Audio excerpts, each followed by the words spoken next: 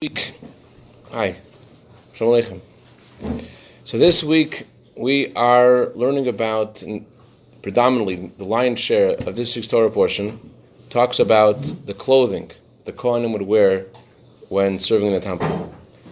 And it seems like a disproportionate amount of attention is given to the clothing of the Kohanim. Clothing the priests would wear while doing the service. Why is it so important what they would wear and how they would wear? It's just clothing. And yet the Torah, a great portion of this week is dedicated to this subject. So what's so important about it? So the various interpretations about it. And as we'll see that a lot of this, even though this was the clothing that the priests wore in the temple and Mashiach hasn't come yet and the temple hasn't been rebuilt, we're going to see how this actually gives us insight in what we need to do now to tip the scale and prepare for the coming of Mashiach. So Nachmanides, the Ramban, he writes that the purpose of the priests wearing this special clothing was because the purpose of this was to give the priests, the Kohanim, a regal sense in the eyes of the people. They're serving Hashem, they're serving God, and their various garments were similar to, in that time, the garments of the royalty and nobility. The tzitz, the head plate of the Kohen Gadol, looked just like a crown. Al Bigdei Kuna. And the various garments that the Kohanim would wear reflected the clothing of the nobility, and so the reason why they had to wear it is because since they're serving God, to honor God, they had to wear this special clothing to show how important what they were doing was. It wasn't the clothing per se, it was to show honor to Hashem, to show that this is a royal service.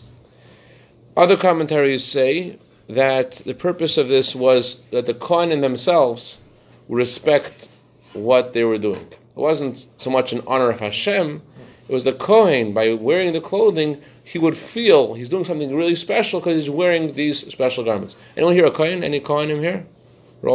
Okay. Remember doing this? I think it was a long time ago. I forgot. So the Kohen who wear the special garments, it was for himself, so he should sense that this is something really important. Other commentaries say that it was for the people who looked at the Kohanim. The Kohanim people would see the Kohanim do the service and they would realize this is something really important, seeing their special garments. Hey, Shalom Aleichem Yehuda. Our friend Anthony Clifford is reminding me that my shirt collar isn't up to snuff. Sorry about that, Anthony. So the idea of the Kohanim wearing the clothing is sort of like a visual aid, according to many commentaries. They're wearing this clothing. It reminds them that they're doing something special. It's for them. It's kind of like the effect of tefillin. Because one of the blessings of wearing tefillin is that it gives you a sense of devotion to Hashem in your heart and mind, so that there's a harmony between your heart and mind and your actions. Every mitzvah we do because God said so, but wearing tefillin gives you a sense of dedication to God, that your heart should feel God's feelings, your mind should think God's thoughts, and your actions should be godly. So while you're wearing tefillin, you know you're doing something godly. Just wearing tefillin reminds you of what it's about. Now, of course, there is a spiritual effect of wearing tefillin too, but just the action of wearing the garment of tefillin itself does something. It makes you conscious of serving God. So too, the priests, the Kohanim, wore these garments to make them conscious of Hashem. That's what some commentaries say. They did this study in Northwestern University. This man, Mr. Galinsky, he did this interesting study. The study was, he took these people off the street, average American people, and he told them all to wear, some of them to wear doctor coats, and some of them to wear regular clothing. And he discovered that whoever put on the doctor coat all of a sudden felt that they were very intelligent, and they did much better on this very complicated exam, it's called the Stroopers test, trying to figure out the colors and remembering the colors and the text, and everyone who was a doctor that day did 50% better than everybody else. Wow. So it was just by wearing the certain clothing, it affects you and it makes you feel differently. There is a lot of research has been done about what's called embodied cognition. Because I'm wearing certain clothing, therefore I think differently. I'm power dressing, therefore I feel powerful. So too, but not just powerful, your thought process. You're able to think, understand, and remember better as a result of wearing the doctor's coat for that day. I don't know if it will work the next day once they figured out that they were what was going on, but we find also. Okay. Whenever I walk by the Kabbalah Center, I ask them that. I say, I'm wearing black, you guys are wearing white. Which one does God want? Is it black or is it white? Okay, different subject. So the Rabbi Yochanan in the Talmud writes that my clothing is what honors me. My clothing is called what honors me. And we find that by David HaMelech, King David, famously his father-in-law Shaul sought to kill him, and once King David had an opportunity to show King Shaul that he had nothing against him. He snuck into the camp of the enemy, the camp of Shaul, and he cut off the tzitzis of Shaul's garment, showing that if he wanted to, he could have killed Shaul, and he didn't. So surprisingly, the Gemara says that many years later, when King David became older, he wore clothing, and he still was always cold. The Talmud says, why was he always cold? Because he didn't show honor to the clothing of Shaul, and he cut his tzitzis, therefore his clothing didn't have the proper effect. So there's a lot of the Torah's, a lot of attention the Torah gives to clothing. And the question is, what are we supposed to learn from that? And there's something that we do, which may be similar to what the Kohanim did, and what's going to do tomorrow night. Tomorrow night, the Torah tells us on the Shabbos, on the Shabbat, you're supposed to wear special clothing. Why are you supposed to wear special clothing on Shabbos? Where does it come from? Where does it come from? You're supposed to wear special clothing on Shabbat? Well, Shabbat's not an ordinary day, so you have to elevate the day, so it's sort of...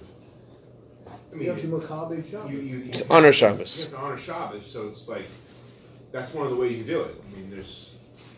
So the word, though, is honor Shabbos. The Torah says, v'chibadto, honor the Shabbos. If you want to get into more spiritual mood, it might say to study, it might say to sing, but it says honor. So very fascinatingly, in the Code of Jewish Law, it says, when someone goes to a new city, how do people look at that person? How do they understand what kind of person that person is? They look at their clothing. If they're wearing honorable clothing, they think, oh, this person is an honorable guy. So, therefore, on Shabbos, the Torah says to honor Shabbat. How do you honor Shabbat? You honor Shabbat with your clothing. And it's interesting that the mitzvah of honoring Shabbat in the clothing is all-inclusive, which means the best thing to do is to have everything different on Shabbat. In fact, in the Code of Jewish Law, it mentions that the best thing is that even you have to have a different undershirt for Shabbat.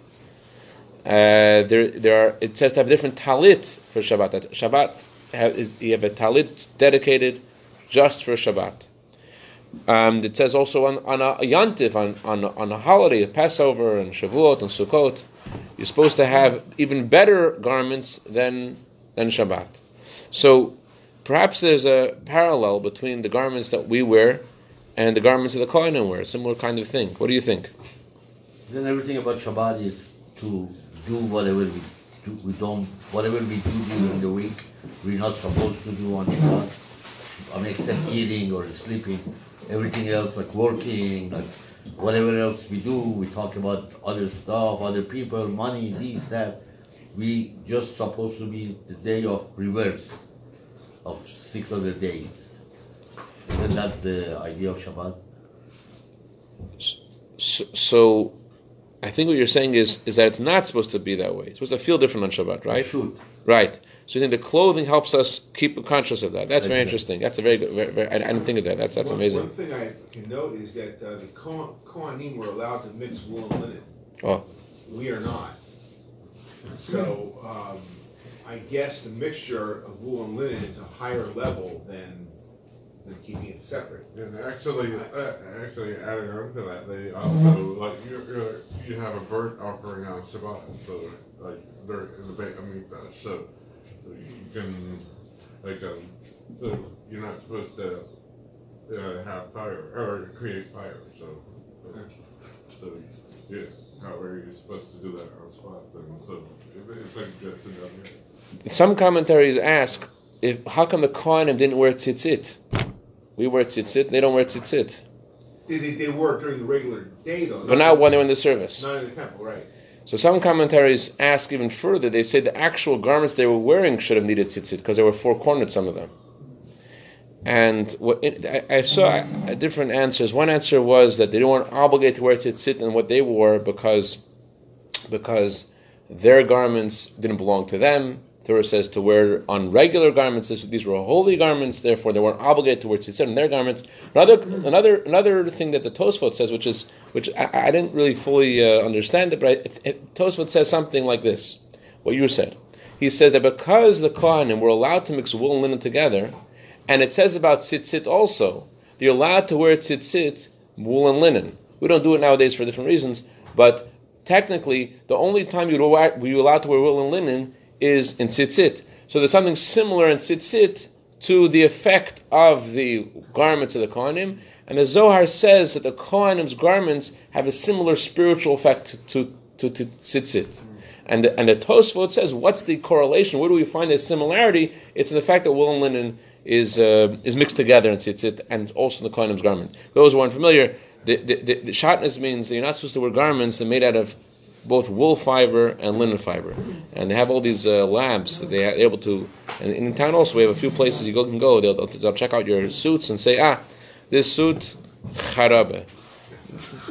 Try to get a refund. That's why it's good to check it before. After you wear it 10 times.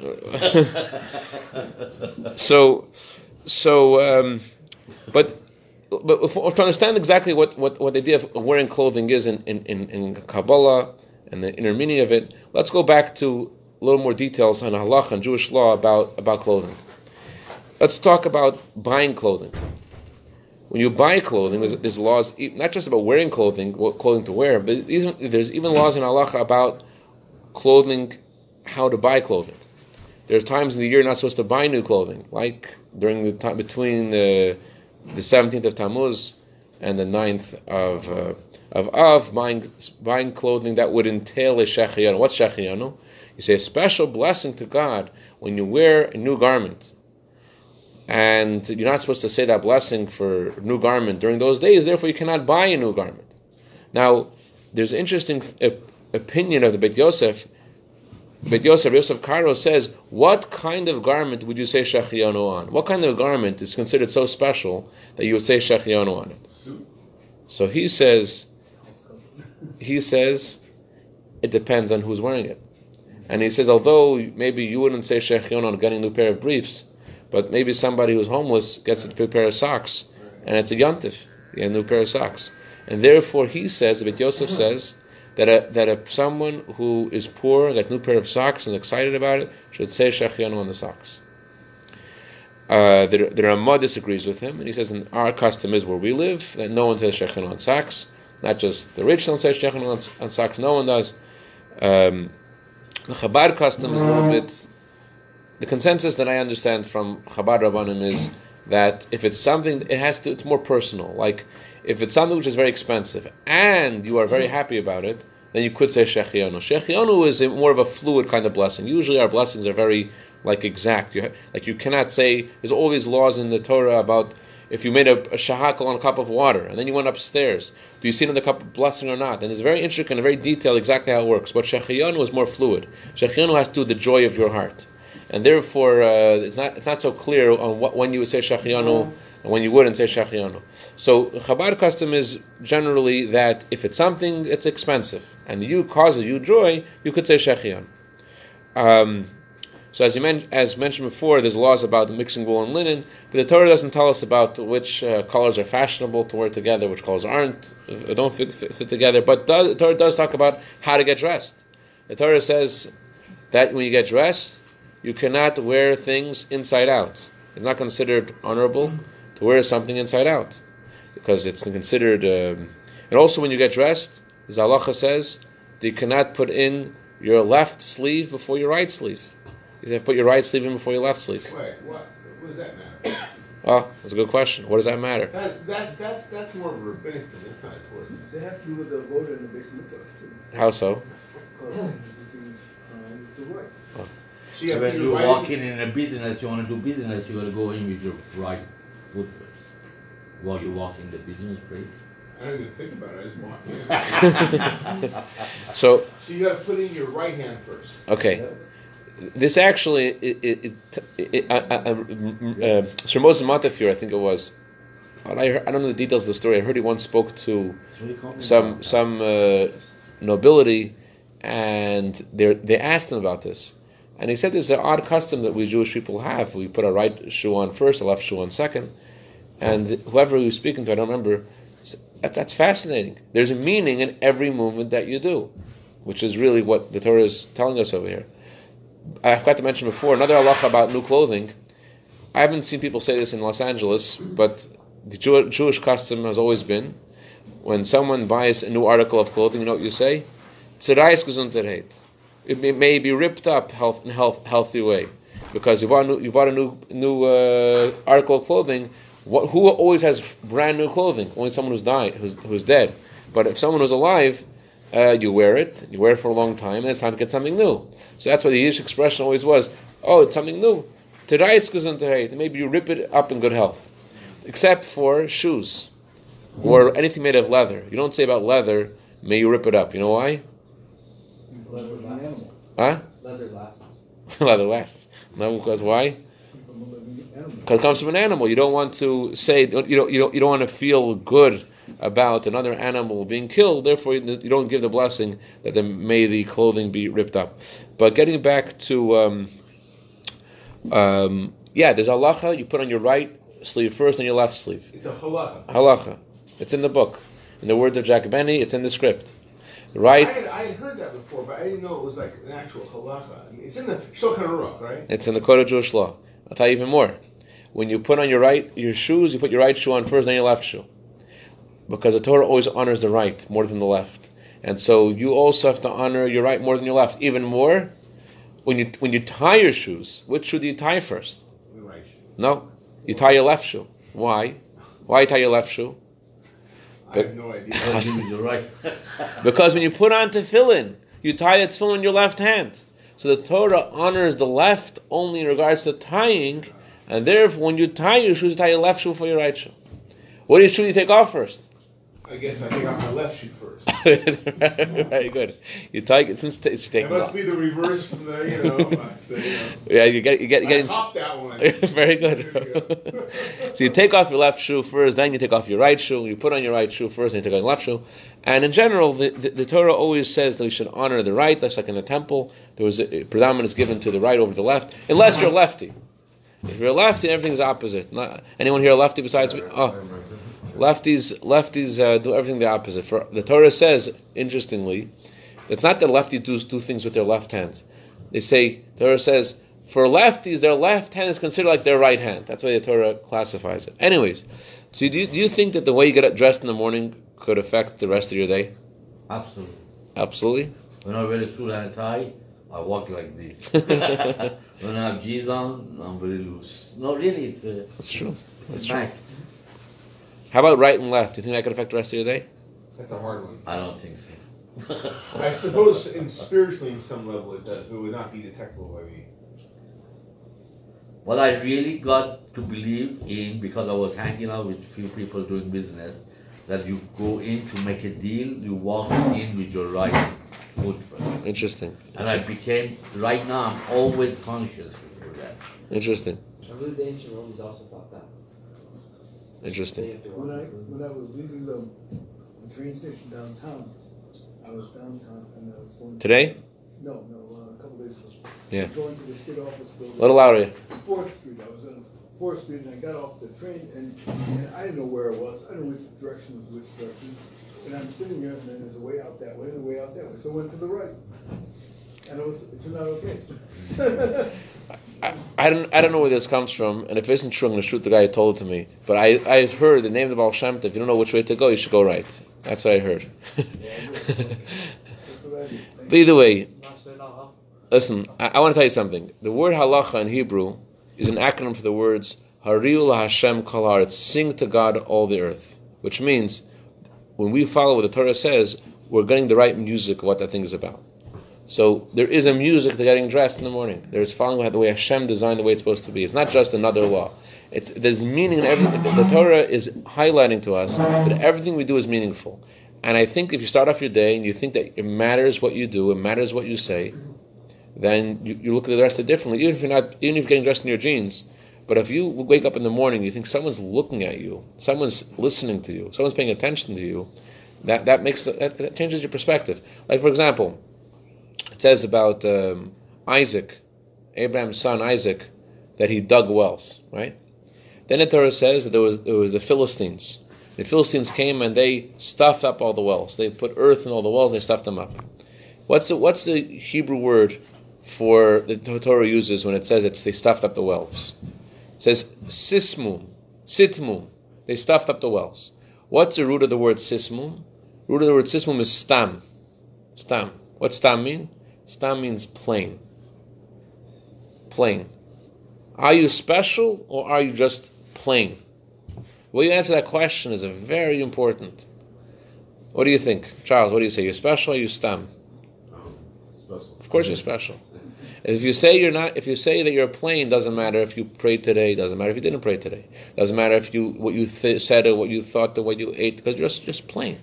But if you realize that someone, as Baal Shem Tov says, that each of us is like God's only child, born to like parents who have a child in their old age, and they have one child, and everything, or like the Talmud says, the whole world's created for you, then it matters what you do.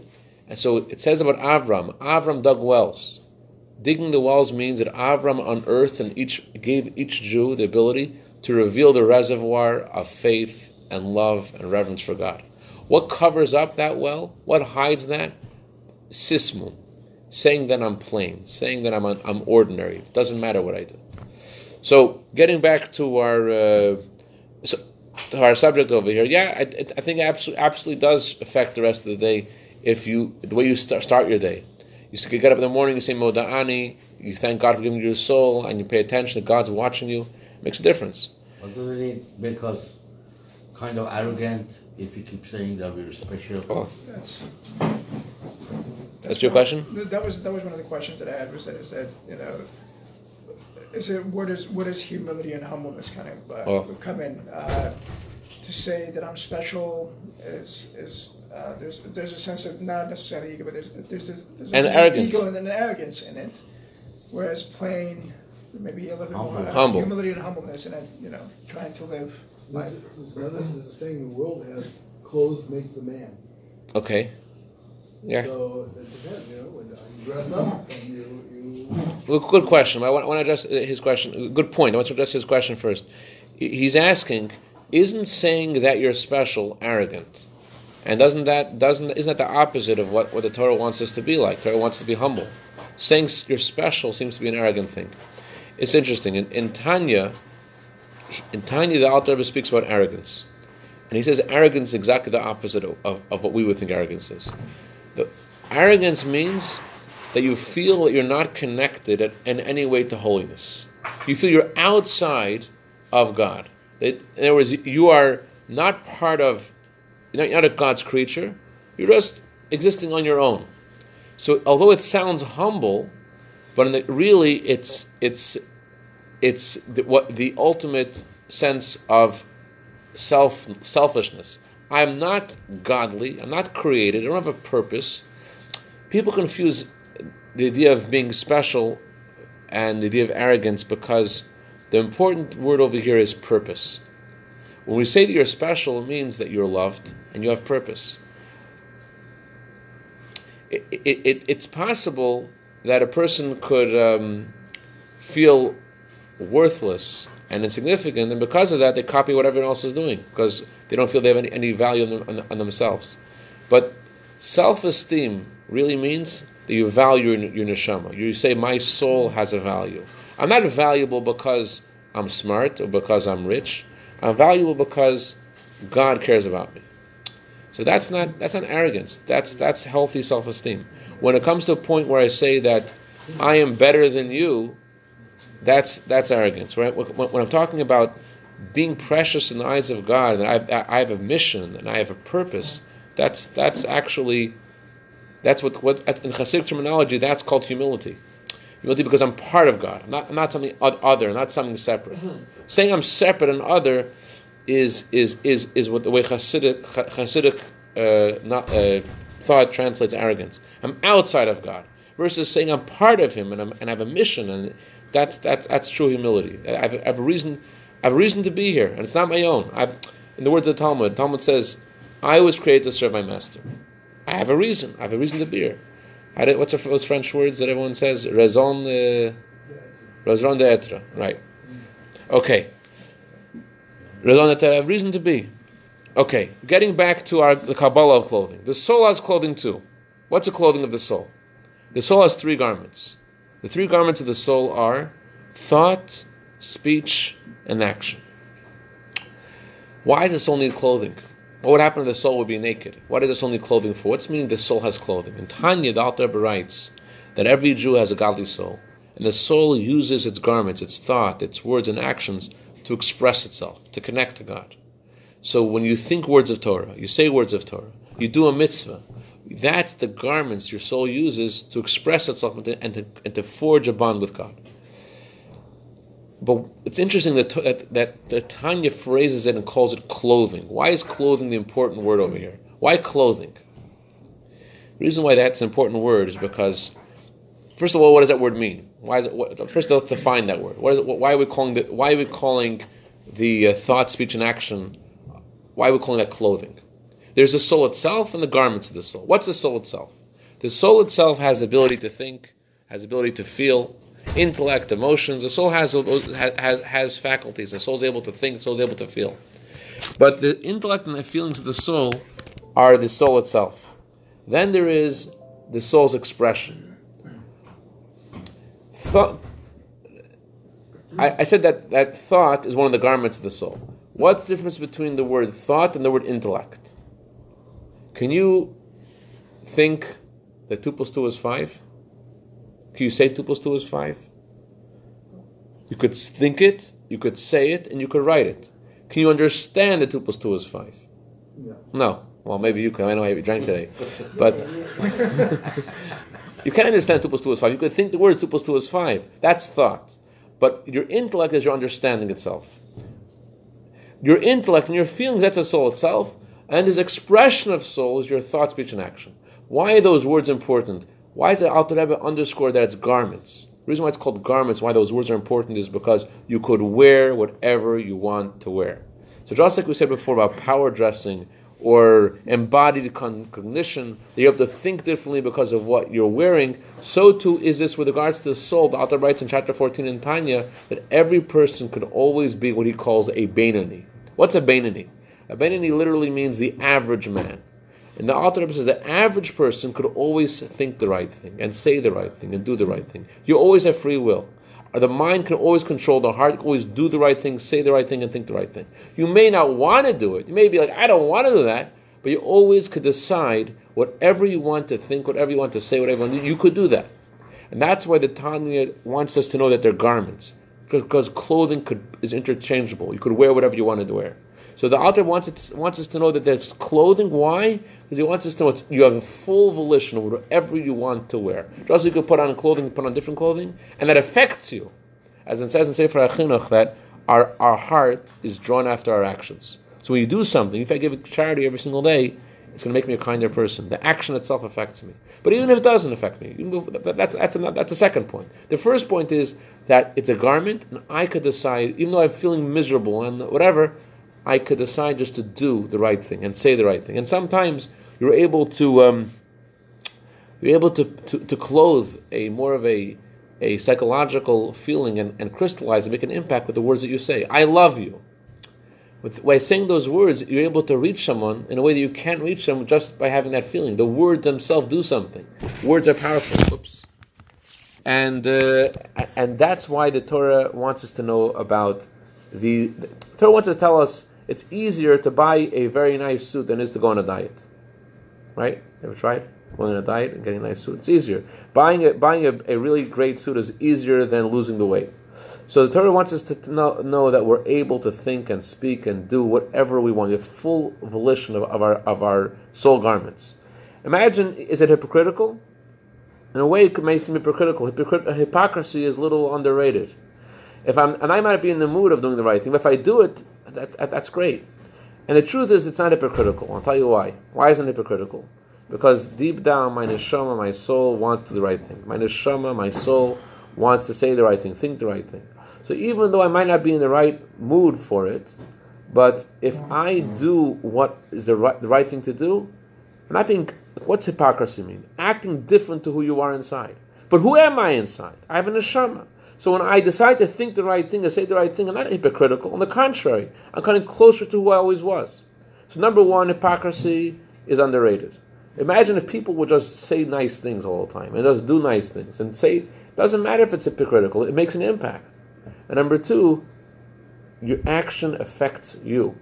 By doing the right thing, it affects you. And in the words of Tanya, though, he says the highest point of intimacy you have with God is just by your thought, speech, and action. Not the soul itself, your expression of soul. Saying a word of Torah, thinking a word of Torah, thinking good thought has the greatest impact. In fact, Maimonides famously said, before you do anything, say anything, or think anything, you should think the following. The world's on a scale. And one good thought, one good word, one good action could tip the scale and bring Mashiach. And therefore, you have realized the power of who you are and what you could do. There was this lady who I know who, I think I shared this story with you. She asked the Rebbe, Hasidic thought always talks about how our actions are so powerful. We elevate the world by putting on tefillin and giving tzedakah, and there's such an impact in the world.